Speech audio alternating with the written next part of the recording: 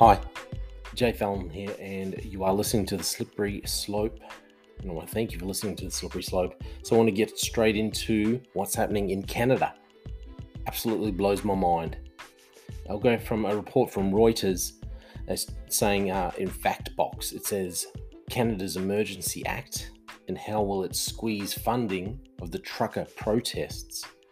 So on February the 14th, Canadian Prime Minister Justin Trudeau on Monday invoked rarely used special measures to end protests that have shut down some border crossings and paralysed downtown Ottawa. He said he would invoke the Emergencies Act to deal with the Freedom Convoy protests, started on January 28 by Canadian truckers opposing a vaccine or quarantine mandate for cross-border drivers. They have turned into a rallying point for people opposed to a range of Trudeau's policies, including COVID-19 pandemic restrictions and a carbon tax. So the demonstrations shut a main economic corridor between Canada and the United States for 6 days before it was reopened on Sunday. So it goes into what actually the Emergencies Act is, and the Act gives the government temporary powers it does not normally have, such as the power to impose special restrictions on public assembly and travel. So now, these powers that they don't normally have to impose special restrictions on public assembly, that's talk about a slippery slope. You're going into dangerous territory when you give the government that kind of powers. Goes on to say, and to mobilise federal support for local and provincial police. It goes on further to say a declaration of a public welfare emergency allows the government to regulate the distribution of essential goods, decide what are essential services, and impose fines on violations of the Act. It sets out a compensation scheme for those who suffered damages as a result of its application. I was going to say I'm not sure, but I definitely believe a government shouldn't be deciding what is essential goods for the people, essential services, and then imposing fines. Wow. I'm going to keep going, but this next section, please listen very carefully. I think this is probably one of the most scariest, the scariest rules with these emergency powers. It says that banks and financial institutions will be able to temporarily freeze the accounts of those suspected of supporting the blockades without obtaining a court order. So banks, wow, that's just, I don't even know how to describe that. How can a bank or a financial institution make that decision to freeze your own money, freeze accounts, if you in some way have supported the blockades and without obtaining a court order? How can that be? How can that power be given to a bank or a financial institution? Or how can the government decide that they can freeze your money? It gives all the power to the government to freeze your money. The insurance, it goes on to say, the insurance on vehicles being used in the protests can also be suspended. So they're really just taking away all of your right to protest. They are really shutting down any free speech, anything that they do not want said. They're completely clamping it down. Goes on in the article to say that all crowdfunding platforms and payment providers they use must register with Canada's anti-money laundering agency, FINTRAC, and report suspicious activity effective immediately.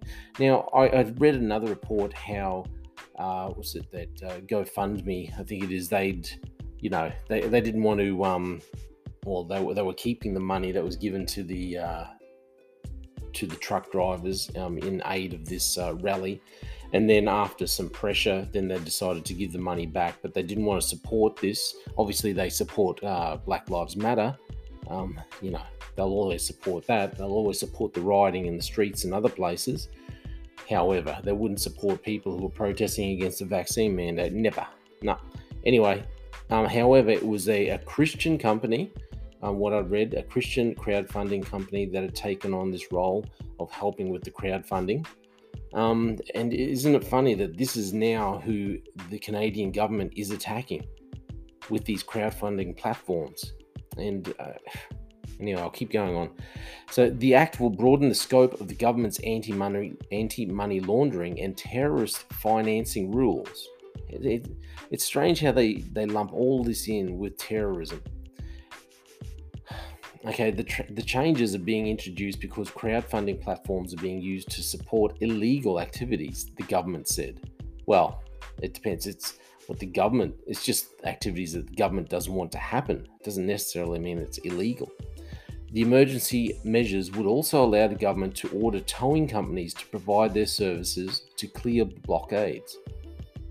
Trudeau said the measures would be geographically specific and targeted only to where they are needed. They will also be time limited.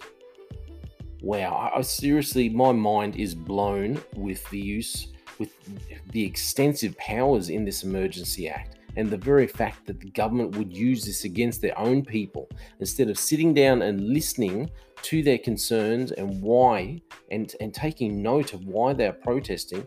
They would rather bring in these dictator-style emergency powers. It's outrageous. So this article goes on to explain what the history of the Emergency Act is. And it says it's previously known as the War Measures Act. The Emergency Act has been used only three times in Canadian history. So during the two World Wars, and in 1970 by Trudeau's father, who was the late Prime Minister Pierre Trudeau, after militant Quebec separatists kidnapped a British diplomat and a provincial cabinet minister. So Justin Trudeau considered using the act at the start of the pandemic. And what was his justification for that? It goes on to say that the Canadian Parliament has to approve the use of the act within 7 days of the government invoking the emergency powers, and Parliament also has the powers to revoke its approval. So just a couple of thoughts here. I cannot, like I said, this just blows my mind that the Canadian government, this Western, supposedly democratic government, would use these kinds of powers on its own people like this. The fact that it gives powers to restrict public assembly and also travel, and the fact that it gives the government the power over citizens' finances to be able to freeze their accounts on a suspicion of supporting the blockades, suspicion of supporting these truck drivers who would dare protest the Freedom Convoy. I mean, how dare they protest, and how dare you support this protest? We are now going to freeze your money. The money that you have in your bank, we are going to freeze it and you can't buy anything. Keep saying, we need to keep making our politicians accountable. We need to keep them accountable. Gonna have to pray for Canada. This is not good for a supposedly democratic nation.